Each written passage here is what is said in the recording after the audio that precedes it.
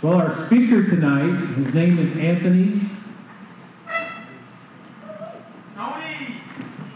You looking for him? So Anthony, he got saved as a student at the University of Montana. What is the nickname for Montana? Is it Grizzlies? Yes. Montana Grizzlies. That's a great name. Okay, so anyway, he completed his internship, his campus missionary training internship at the University of Maryland. He worked at UVA for 5 years, and he has been at Virginia Tech for 10 years. So he's been working for Chi Alpha for 18 years. He's married to Michelle. Michelle and Anthony have been married for 13 years. They have 4 children. Micah is 10, Ethan is 7, Anna is 6, and Ava is 3. So would you welcome with me Anthony Saladino to Tennessee Breakaway.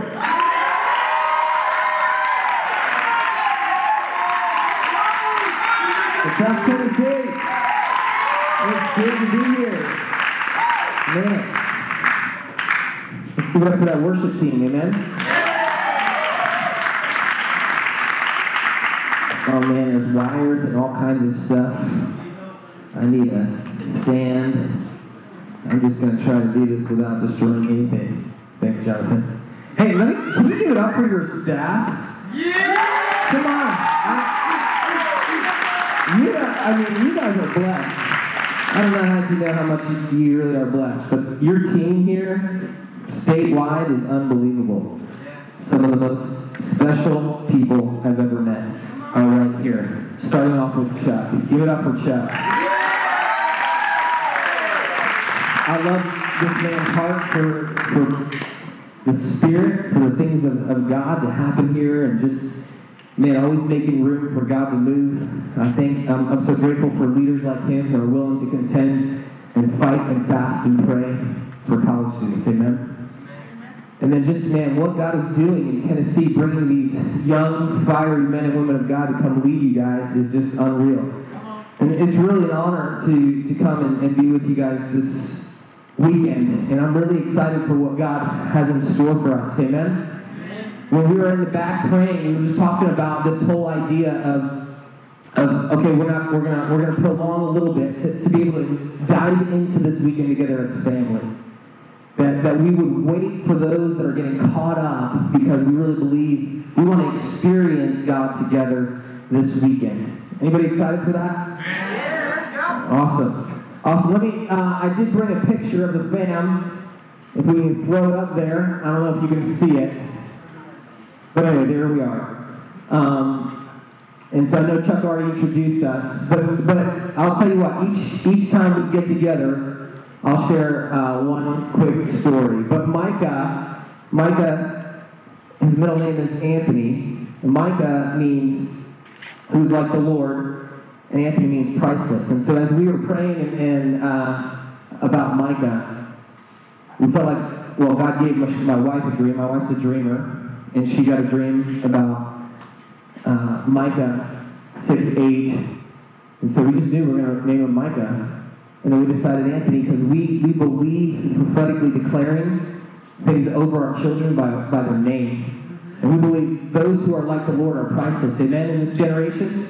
And so we've named him that. And Micah is one of a kind. The guys that I brought with me can speak on my behalf. There's not too many kids like Micah.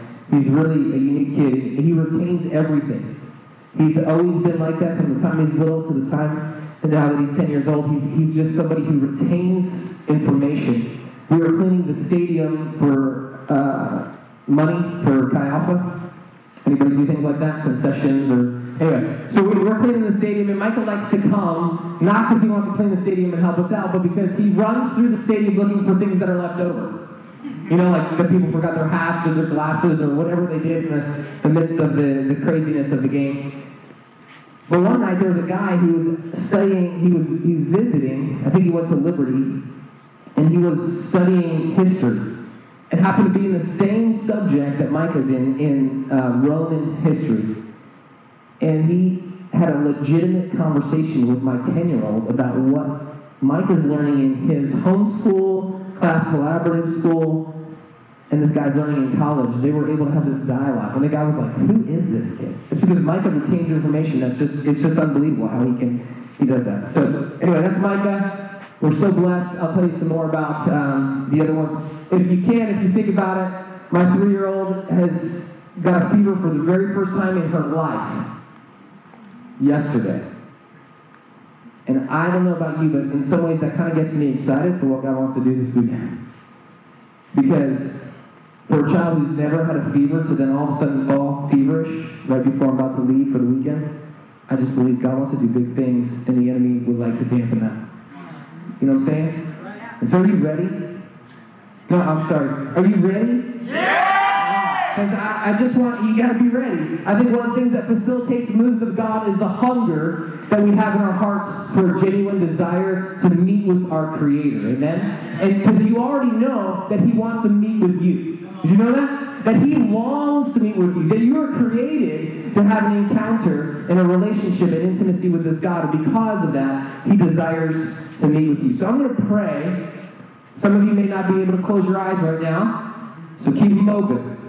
It's okay. But I'm going to pray and ask God to continue to descend in this room. Jesus, we thank you so much for this opportunity to get away from campus and get alone with you. God, to not only get alone with you, but then also experience genuine community in the presence of the Almighty God. We thank you that you want to meet with us. God, we thank you, God, that you have a word for us. God, we've come to hear from you. We've come to be transformed by you, God. And so we just ask, God, that you prepare our hearts. God, that those of us that aren't hungry enough right now to encounter you, God, that you stir hunger within our hearts, God, that we would be desperate for more of you in our life. God, would you stir something within us tonight, God, that God, we would never be the same.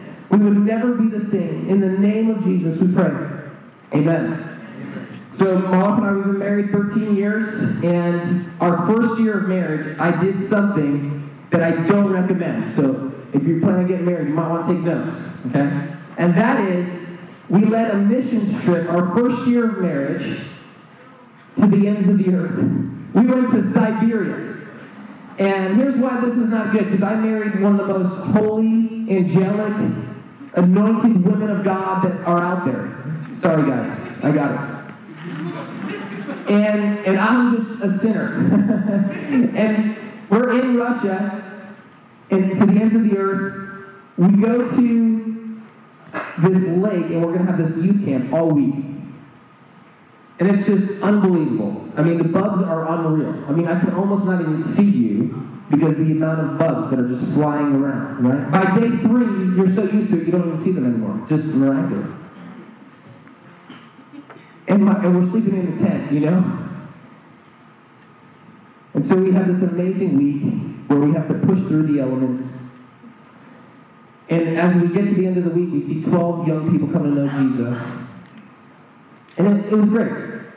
Then we get to the city, and we're now where I've been asked to speak at this church. And I can't even say hello in Russian. You know what I'm saying? Like, I just can't do this. And so I was asked to speak, and there's this lady, Natasha. Natasha was going to be my interpreter for this church service, and this is kind of like her debut, you know? She's not really done this before, and so here she is. She's excited. There's an excitement within her, like this is her moment to actually get up in front of the church and be used by God, and she's excited to have a voice, and this is her place, and all of a sudden we get up there, and we start talking, and what I notice is as I'm preaching, which by the way, I've never preached with an interpreter, and so I get carried away, as you can tell. I just start rolling. And so she's getting a little lost. So they're telling me, come on, slow down, slow down. So I'm like, okay, I got to figure out how to do this because I've never preached with an interpreter. And so as I'm preaching, I slow down a little bit. And what I notice is she's struggling a little bit with some of the words. And it's not necessarily her fault. It's actually because part of it is my fault because I've never spoken with an interpreter. I'm using words that are more difficult for her to interpret.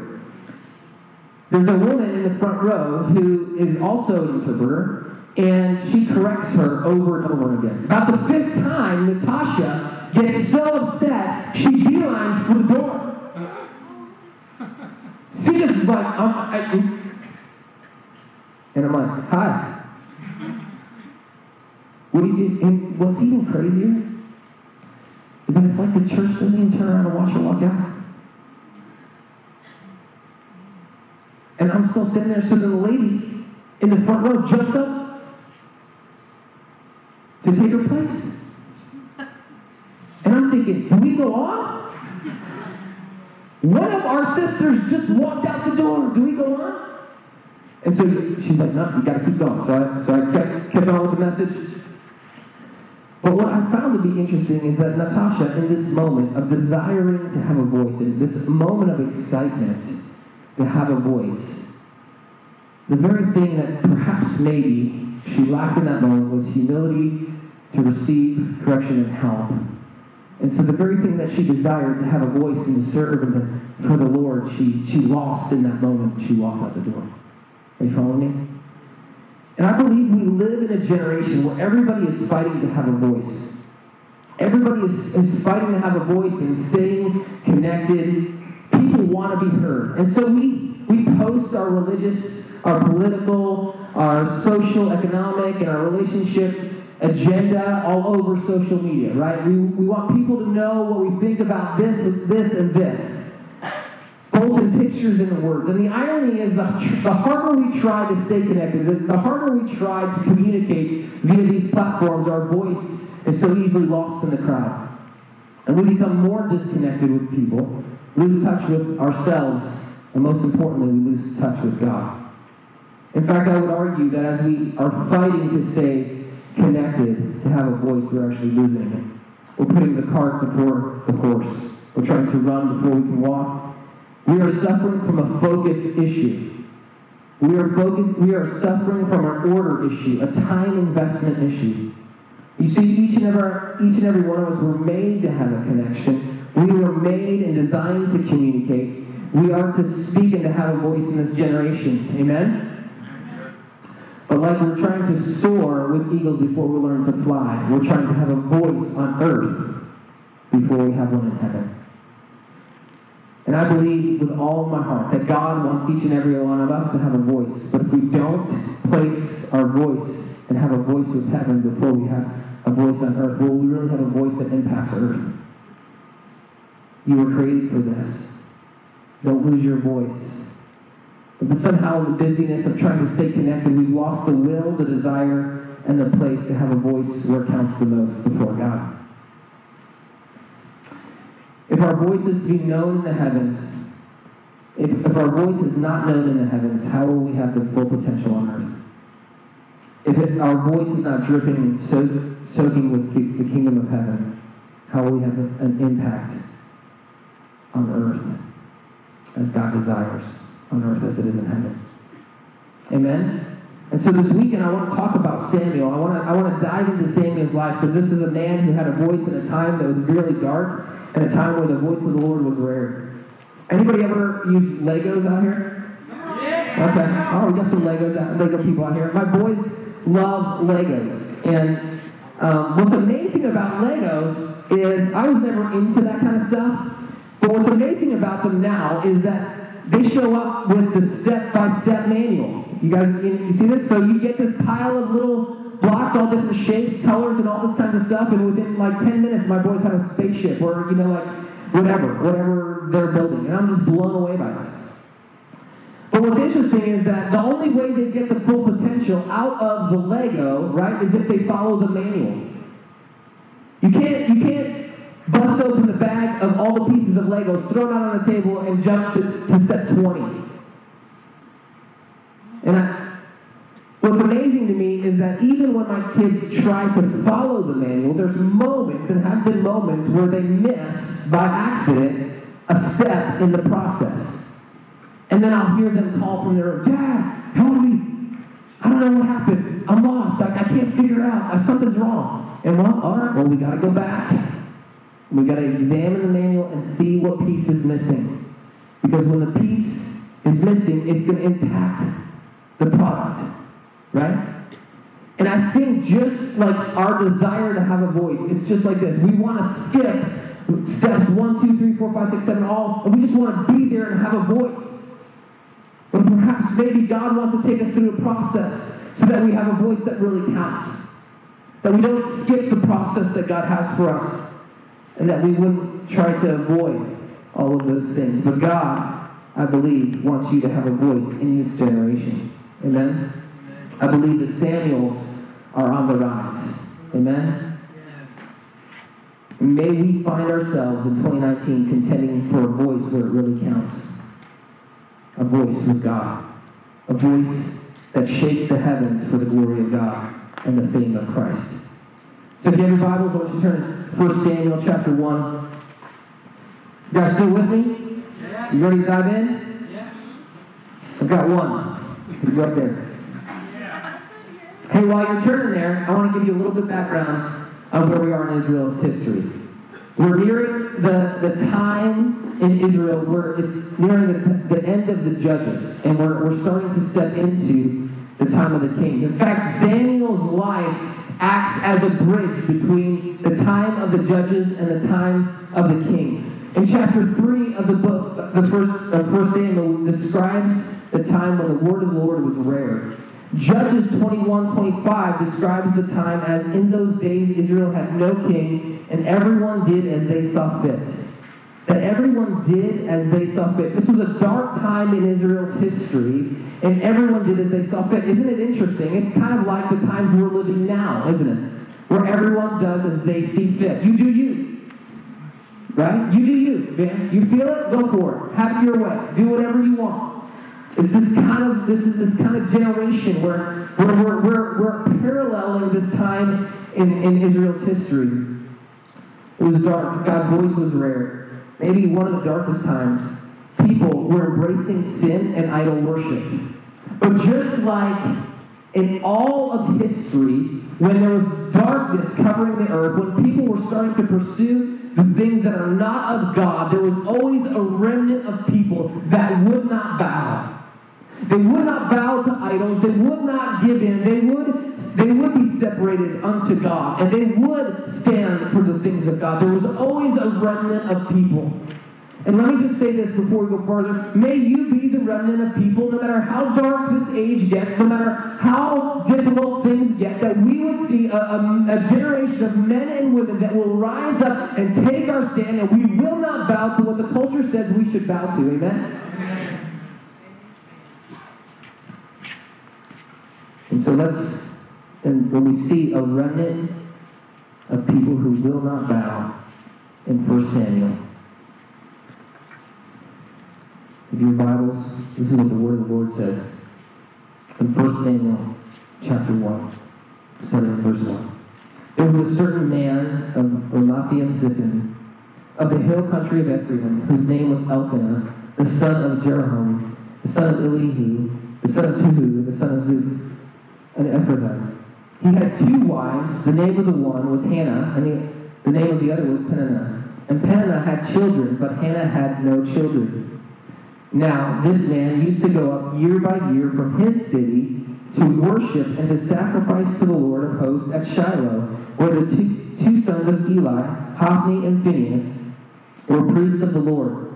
On the day when Elkanah sacrificed, he would give portions to Peninnah, his wife, and all her sons and daughters.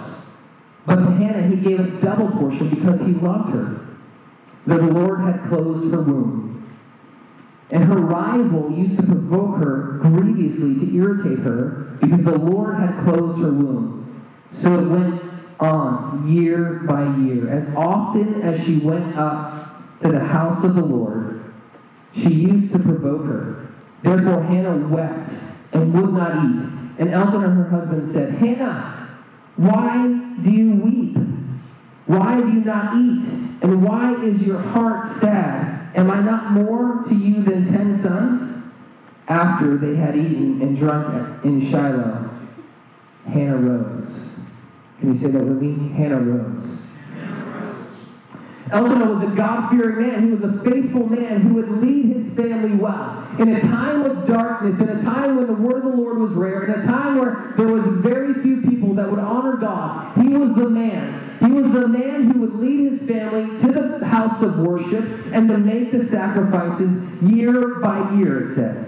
Now, what we need to take note, first of all, he had 2 wives. Not recommended. Not recommended. And as we will see here, the story of strife and competition seems to always follow polygamy in the Bible. Elkanah loved Hannah and tried to express his love to her by giving her a double portion of the Thanksgiving offering. Peninnah had children and Hannah was barren. Now what you need to understand is to be barren in this time frame was looked down upon. When you were unable to have children in this culture, where motherhood really defined you, it was a problem. In fact, motherhood was a place of significance and a place of identity for women at that time. Women who were barren during that time period were ridiculed by other women. They were suspect of sin, thought to be as cursed, and they would experience rejection. I wonder if there's anybody here who can relate. Not so much about being barren, but have you ever been ridiculed? Have you ever been misunderstood? Have you ever been misrepresented? Have people gossiped about who you are and thought things about you that are not true? If so, let's pay attention. This is exactly how Hannah feels and what she's experiencing on a regular basis. And you know what's interesting is that she seems to be reminded of all the more as she presses in and draws near to God. Isn't that interesting? We see that Peninnah would provoke her grievously to irritate her because the Lord has closed the womb. Now you also got to understand, it says that she had sons and daughters, plural, right? Which means this has been going on for years. Even if she had just 2 sons and 2 daughters. We're talking a time frame that could easily been at least 5 years. Could you have thought, and can you imagine with me what it's like to be provoked, to have someone that stands and rubs things in your face, and then as you are trying to get to the one place that you find peace, the one place that you can find significance, which is the house of God, which is your Creator. He's the only one that brings that. If you're going to go there, and that's the moment where it seems like the voices get louder. Isn't that interesting? I think we could probably relate to that as well. That as we're trying to press into the Lord, voices start arising. And some of those voices can be people in relationships that we have. That friends are like, why are you going to go to that breakaway thing? You're going to miss out on what's happening back on campus. So you push through. And we're glad you're here. But let's be honest, there's probably some of our friends that didn't make it because of the voices that started rising as they were trying to move towards their breakthrough, trying to move towards the presence of God. I can't imagine what it would have been like to be harassed like Hannah was harassed, basically in her own home and then on the way to worship the Lord. The voices that would cry out, come on, God's not going to do anything. Why would you go do that? You're broken. Isn't it God that closed your womb? Why would He respond to you now? All the things that Peninnah could have been throwing at her. And if we're really honest with ourselves, we have to fight through those voices. It says that Hannah is so distraught that she cannot eat. Her husband, who loves her, is probably just trying to fix the problem, right? It's just like husbands. We just, when our wives aren't doing good, we just want to fix the problem. And so here's like, man, giving her a double portion, trying to express his love and his care for her. Even the questions he asks her aren't going to move her because she's so distraught and so grieving over the process of not having significance and not being able to be a mother in this moment. But what's so powerful about this story is that it takes an amazing twist. What we don't understand is here she's in this circumstantial pit. She's in this place of despair, and she's in this place of depression, and she's literally grieving over the loss of not being able to have a child. And it says after they were done eating and drinking, Hannah rose. Friends, if there's one application you take away tonight, it's that we need to contend to rise again. We have to contend to arise in the midst of our grief, discouragement, and despair. We have to rise from the ashes. Hannah fought to get to God. She fought through her circumstances and through her feelings to get before God in prayer. If we are really honest again, we have to understand that our circumstances will never make it easier to get to God. Circumstances will never make it easier. The way we feel will never make it easier. We have to push through all of that to get to God. This is why it's about contending. It's rolling up the sleeves and fighting through what we feel or what we don't feel. Fighting through the voices or the silence to get before God, because it's the one place that makes the difference. Bob Sorge says this: the most violent thing you will ever do is a car timeout in your schedule in order to get to God. You see, in a generation where everything is clamoring for your attention and your affection, there's literally people that sit around thinking, how can I engage this generation? When instead of, so here's the reality: if there's people literally sitting around tables and boardrooms thinking, how do we grab hold of their attention? How do we suck them in? How do we pull them in? You've got to sit before the feet of Jesus so you don't get pulled in. You've got to sit before the throne room and say, God, I want you more than anything else, but you've got to carve time out in your day. I can't say this enough. Look how the enemy turns up the heat as Hannah is setting out to the house of God. How many times are we on the way to a prayer meeting, on the way to Bible study, and all of a sudden things seem to just go haywire, right? You just want to get there, but man, things seem to come against you as you start pressing into the things of God. It's because the enemy, your rival, doesn't want you to encounter God. The enemy doesn't want you to have breakthrough. The enemy loves seeing Christians miserable in their circumstantial pit. He doesn't want them climbing out. He may have lost your soul, but if he can keep you from the joy of our salvation, he gets some kind of delight out of that. I love this about her. That even though this was a year-by-year thing, Hannah did not let her despair, discouragement, depression keep her from getting to God so that he could hear her voice. What are you fighting to get to God with? What seems to be the thing that keeps you from getting to God? What is that thing? What is the circumstance, perhaps, in your life? Perhaps that circumstantial pit that you find yourself is broken relationship. Perhaps it's loneliness, financial hardship, parents going through a divorce, depression, persecution, abuse, anxiety, fear, panic attacks, addictions. I was even thinking about, man, what are circumstances that are sometimes so far outside our control, but they've got you gripped. Perhaps some of you grew up in homes that were without a father, and you've struggled to find significance and value because of that reality. But there's a heavenly Father. It says, just come. Come, don't let your circumstances keep you from my presence.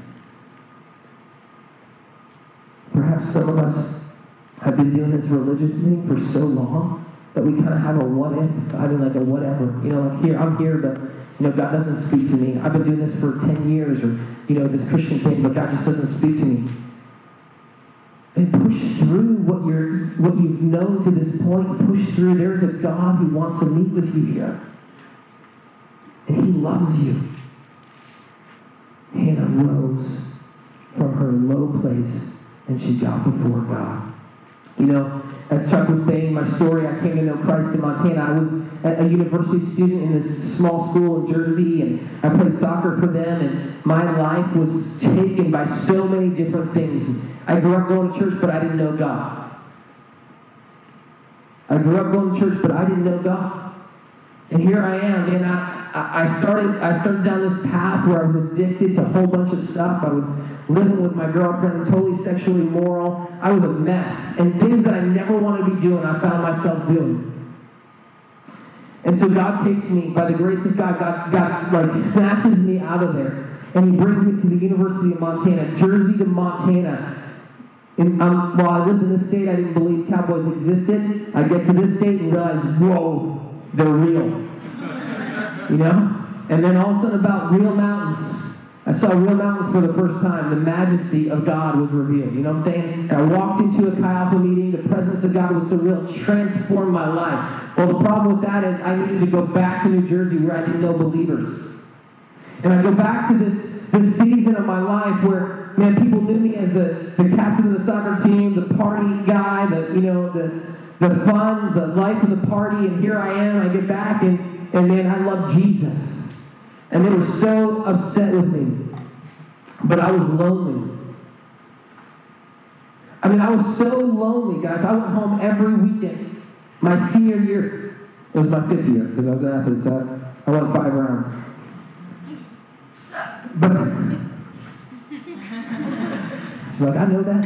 Anyway, as I go back to school, I was so discouraged.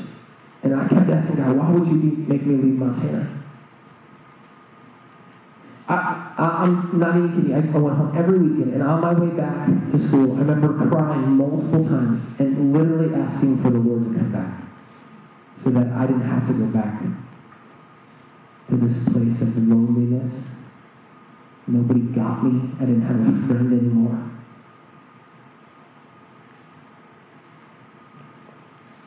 And I remember I was driving back one day, and the Lord was speaking to me. And he said, well, why don't you start a prayer meeting? I said, start a prayer meeting? I don't know anybody. He said, I want you to start a prayer meeting, and I don't want you to pray in your room in the morning anymore. I want you to walk across campus to that building, and I want you to pray in that room. And I'm thinking, why?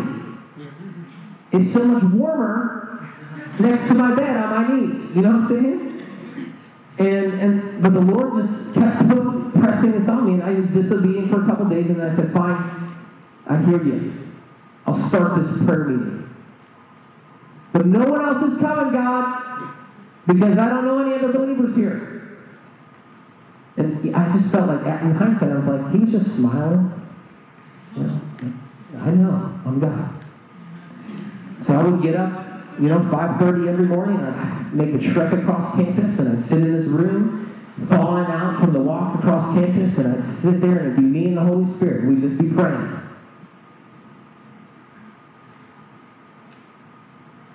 I'm like, wow, that was fun. So the next day I'd do it again, and the next day I'd do it again, and the next day I'd do it again. But what I noticed is I fought to get to God. Even though the prayer meeting never grew and there was nobody else there but me and God. That act of obedience and that fight to get before God started to shift the way that I felt. I knew I wasn't alone anymore.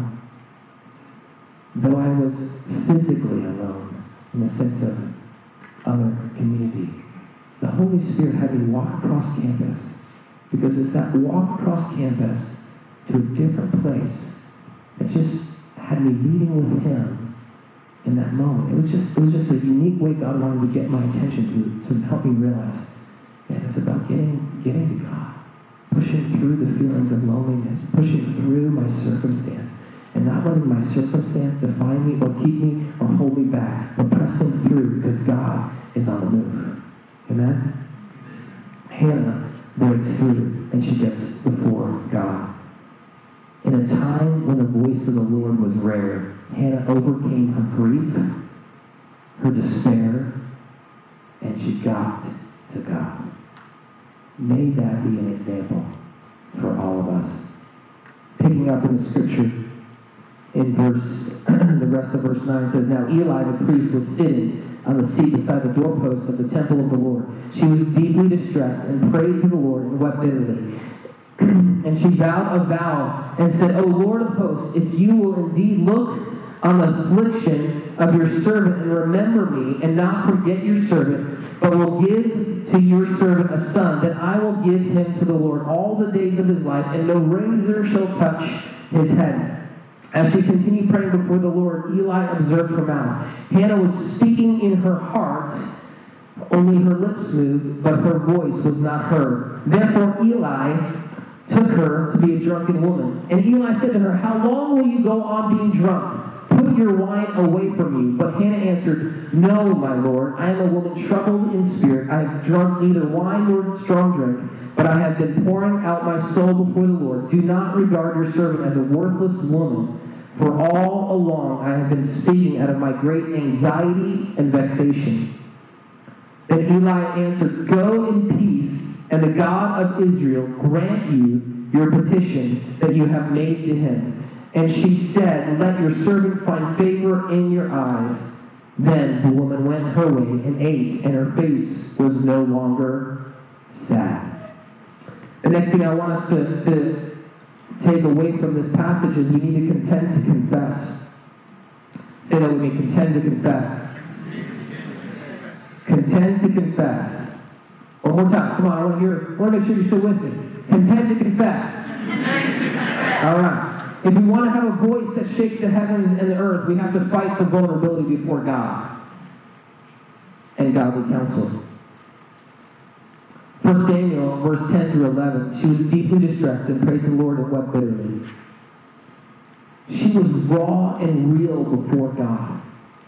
I mean, she didn't hold anything back. She was so distraught that she let it all out on the table before God. Man, she wept bitterly. She let out her emotions. She let God know exactly how she felt about the fact that he closed her womb. She didn't hold anything back. She was okay with understanding that God could handle her emotion.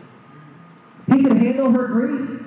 He can handle her despair. He can handle it. She understood that she could go to him. What I find to be so interesting is that we struggle as humans to be raw and vulnerable with God. Time and time again, I have prayed with people at the altar, and I almost can feel it on them, that they're holding it back. It's like they don't want to cry. It's like they don't want to get real. Maybe it's just because they don't want to get snotty, but they just don't want to get real with God. And time again, I've been praying with people, and I said that, come on, man, you gotta let it go. You gotta let it go. And as they start to let it go, man, there's a freedom that begins to be released as they let out the rawness of the pain and the way that they feel and the despair and their grief. All of a sudden, it's like there's a freedom that comes with it. I don't know why, but it's like, man, if I could be just real with God in those moments.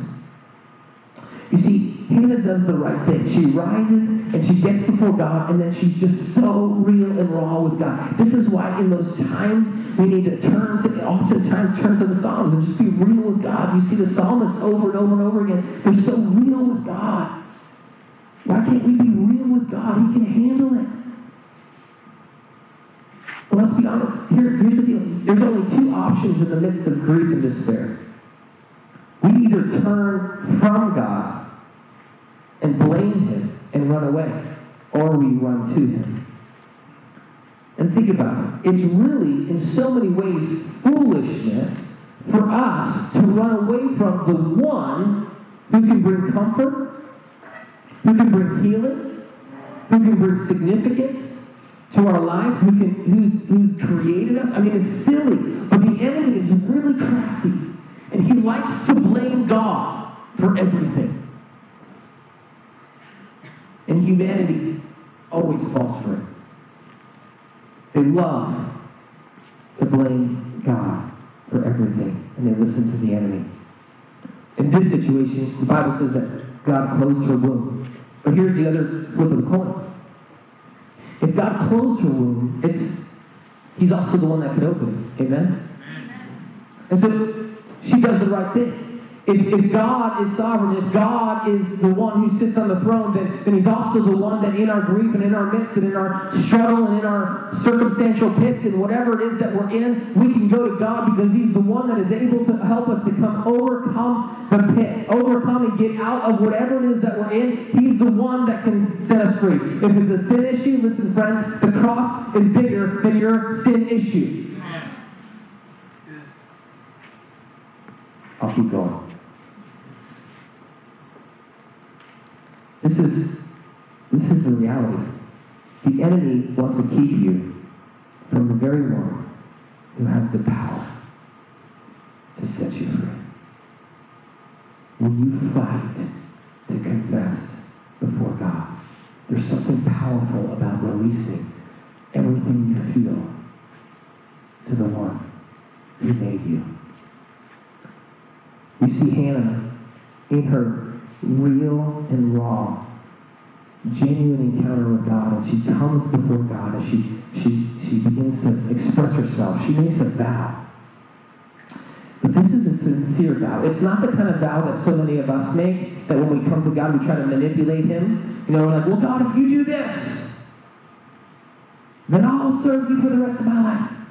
If I just get this A in organic chemistry, I will serve you for the rest of my life.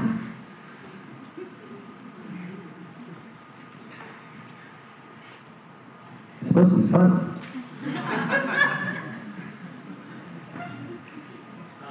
Let's be honest. We try to manipulate God. God is not going to be mocked, and He cannot be manipulated. You see, as Hannah comes, she comes humbly before God. We've got to humble ourselves in the reality of where we're at and say, we are broken. We are people that need help. And as we come humbly before God, as Hannah comes humbly before God, she begins to see a change. And that's why as she comes humbly before God, she's also able to make a vow that's sincere, not out of trying to manipulate. And think about how radical this is. The very thing that has her grieving is the fact she doesn't have a son, so she comes before God and asking for a child, and she says, you know what, if you give me this child, I'm going to vow him back to you for life. Powerful. Listen, a vow at that time was a voluntary promise, which, once made, were to be kept if the thing vowed was right. Deuteronomy 23:21 says, when you make a vow to the Lord your God, you shall not delay to pay it, for it would be sin in you, and the Lord your God will surely require it of you. This was in that day, this was no just happenly throw it out like we do so often, just throw words out and don't really mean them. No, when you vow something, this is a promise you make before God, and if it's not fulfilled, it's seen as sin. Serious business. And this is also challenging for us, because we live in a culture where when we make a vow, when we make a promise, we so easily don't we don't uphold the vow. That's why we have divorce all over the place. Because people don't take their vows seriously. This is Proverbs 20:25 tells us, it is a trap to dedicate something rashly and only later consider your vow. We see Hannah was serious because she literally gave Samuel over to God, and we'll discover more of that later. But Hannah doesn't just stop there. Hannah gets real and raw with Eli, which is amazing. Because Eli makes a mistake and calls her a drunk woman. Right? Now, you've got to understand that because the days were dark, it was normal for drunk women to come into the tabernacle. It was normal for that to happen, for them to come before God. And so Eli saw this over and over again, which is why he assumes that she's drunk, because she's pouring out her soul and nothing's coming out of her mouth, but her mouth's moving. And so he just assumes this. But here's the powerful thing. Hannah doesn't get offended. And the reason why she doesn't get offended by someone who is to be the priest, the one who acts on behalf, goes to God on behalf of the people, is because she humbled herself before God already. Because she was already humbling herself before God when she started having this interaction before Eli. She was able to respond and not get offended. But she's like, no, my Lord. And she has this powerful moment, this dialogue with Eli, where she again confesses the reality and the state of her being. There's power in confessing. There is so much power in confessing to our biblical authority, our friends, our life group leaders, our small group leaders, our staff. There's so much power in that.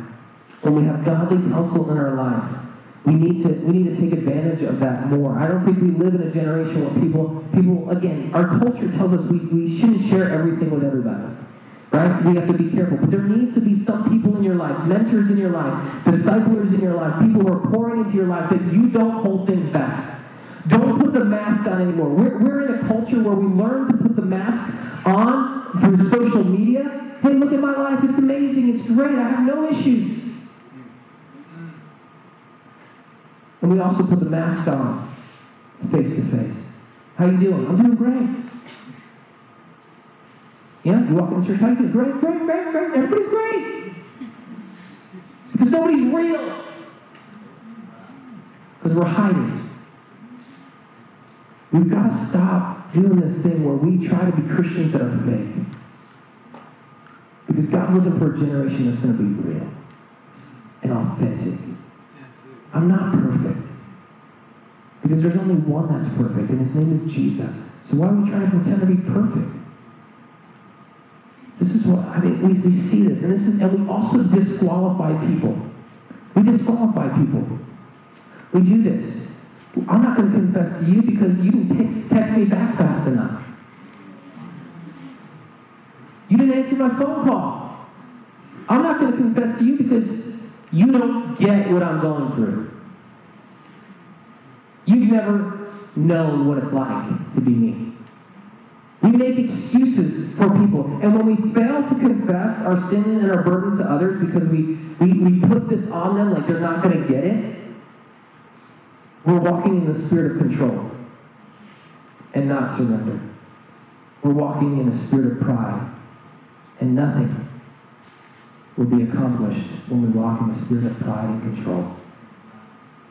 We had this one student who came to us a little while ago and basically told us that they were completely offended. Now, she had been 2 years graduated, and the staff member that was her mentor, she's no longer with us.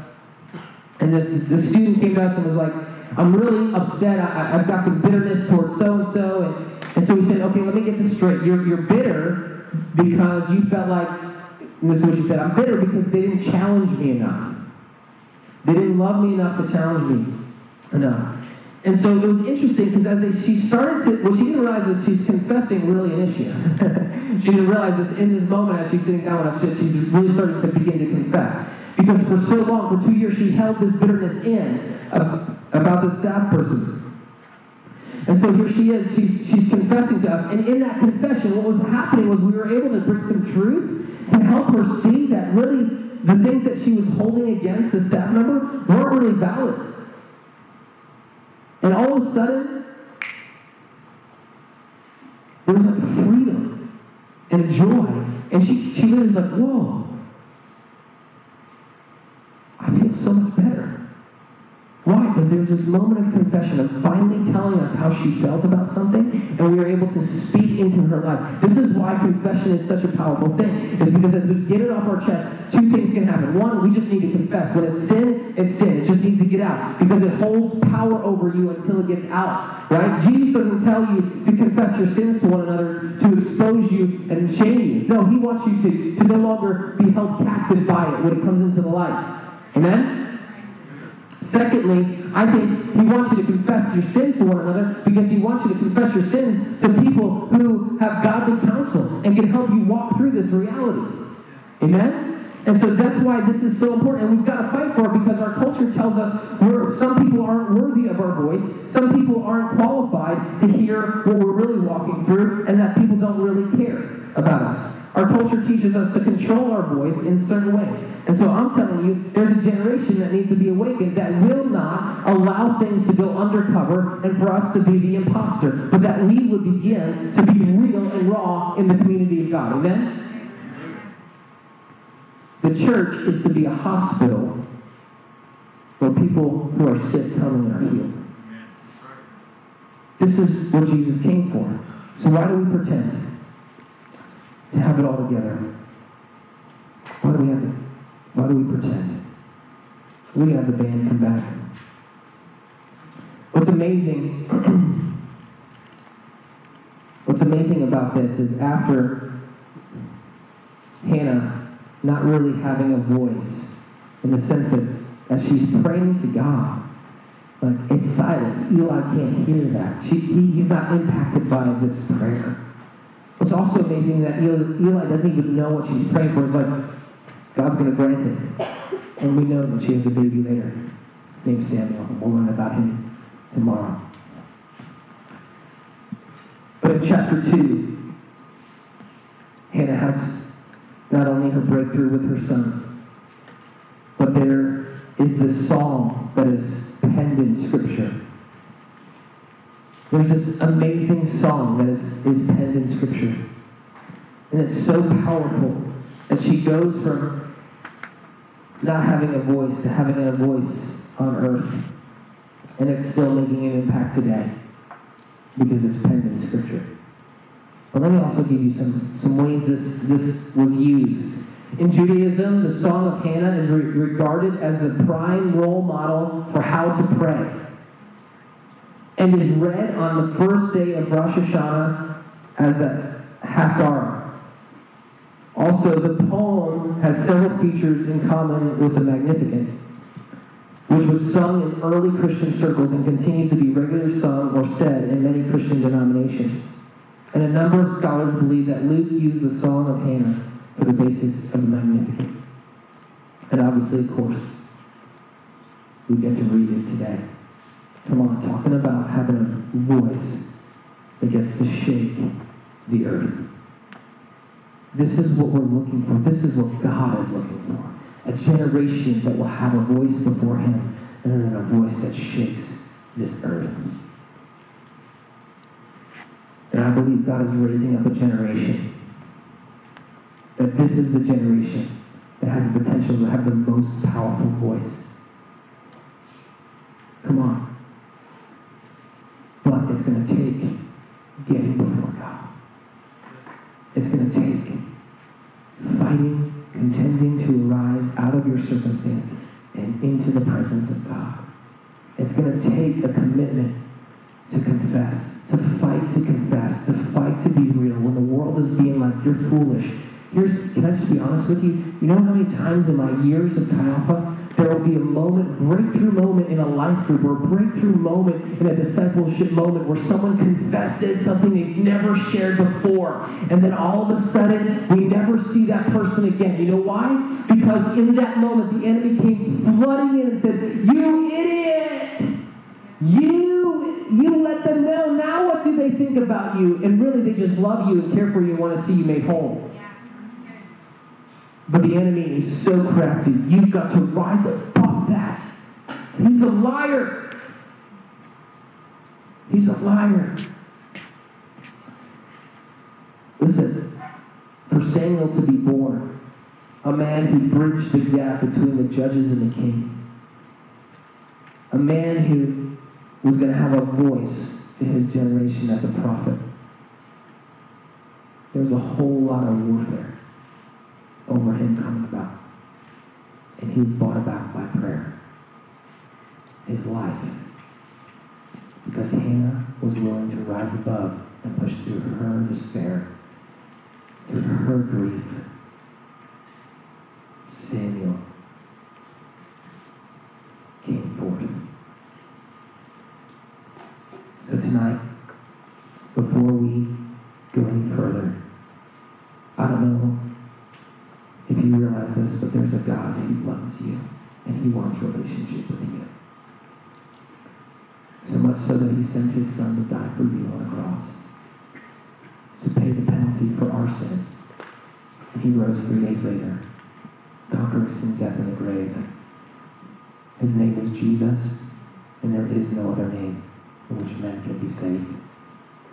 So perhaps maybe you're here tonight, and you actually are in one of those circumstantial pits, and you've been trying to climb out for far too long in your own strength, in your own power. Well, there's one who extends his hand to you tonight and says, just come, let me pick you up and out. Come with me, and I will give you eternal life, and I will walk with you in this intimate relationship that I purchased on the cross to have with you. And so if you're here tonight and you'd say, that's me. I want to give my life to Jesus. I recognize after our time in worship and in his presence that he is real, and I want to give my life to Jesus and surrender my life to him. If that's you, then just slip your hand up right now. I just want to thank you. Come on, let's give it up. Hallelujah. Hallelujah. Hallelujah. Thank you, God. Is there anyone else out there that says tonight's the night I want to give my life to Jesus? Okay, let's stand together. I want to encourage you guys. I know. As we step into this moment, we're going to press through a little bit longer. We're going to press through a little longer for this moment here. You guys can begin to pray. But as our brother came home tonight, we're just going to say this quick prayer together, and then I'm going to encourage you to see what your staff member from your campus, and then we're going to respond. The rest of us are going to respond to this message. So can we all pray this together? Just repeat after me. Dear Heavenly Father, thank you for loving me enough to send your Son to die in my place on that cross. Thank you that he rose 3 days later, conquering sin, death, and the grave. That sin no longer has power over me. The wages of sin, which is death, no longer has power over me. Tonight I accept what you did on the cross. And I invite you in to be the Lord of my life. Forgive me, God. Take my life. So God, we just thank you for that in Jesus' name. Now, I believe there's some people here tonight. As these guys are playing, we're going to open up these altars. Listen, I believe there's some people here tonight that you find yourself in that. So you've given your life to Jesus, but you are in a pit. You're in a pit where there is depression and despair and grief. And it comes from this place of just dealing with stuff. And perhaps maybe you started to buy into lies of the enemy. Like, man, God really doesn't care. If he really did care, then why are you struggling in these areas of your life? Perhaps it's loneliness. One of the ways that I see the enemy really grab hold of believers is through depression. I believe there's probably some people here who have some forms of depression in your life, and you've never voiced it out because Christians aren't supposed to be dealing with depression.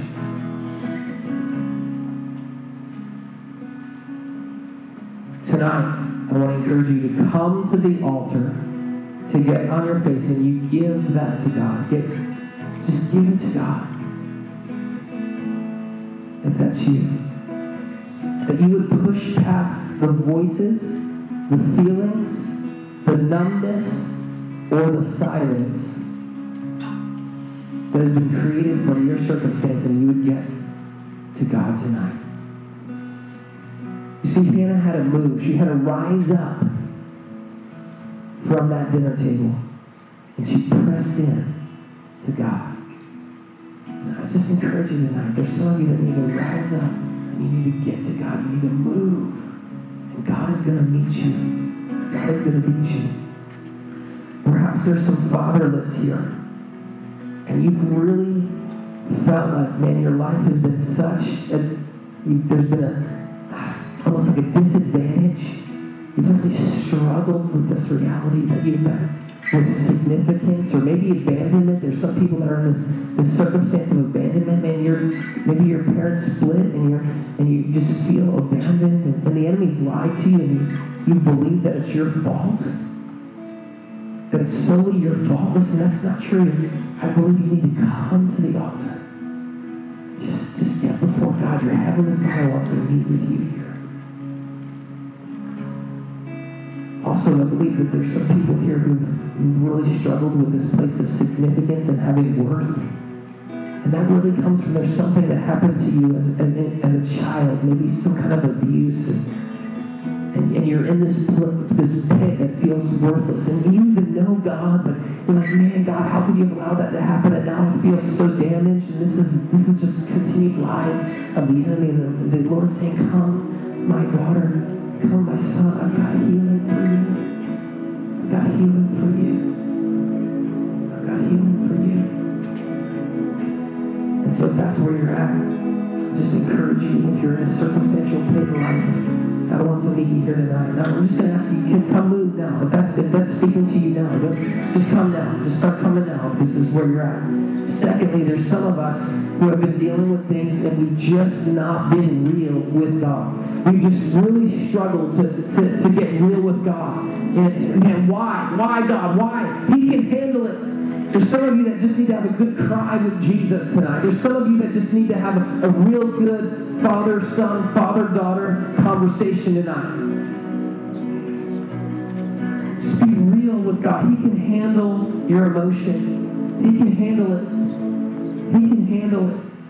And so if you come forward, I just want you to keep pressing in. Just keep pressing in right now. Just keep pressing in. God, speak to the Father. Speak to the Father right now. He loves to hear your voice. Let him hear your heartbeat. Let him know the way you're feeling. If you need to get down on your knees, feel free to do that. I just want to encourage you. Come, anyone else that needs to come, that you would come right now. Right now. Struggling to connect with God. Because you've not been real with him. But you be real and raw with him.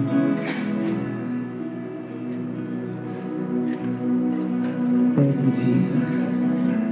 Thank you, Jesus. Thank you, God. Thank you, God.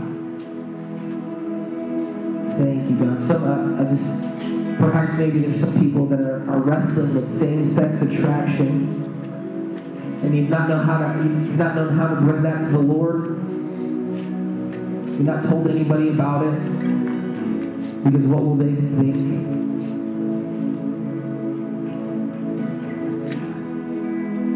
Perhaps there's even some people here who really struggle with suicidal thoughts.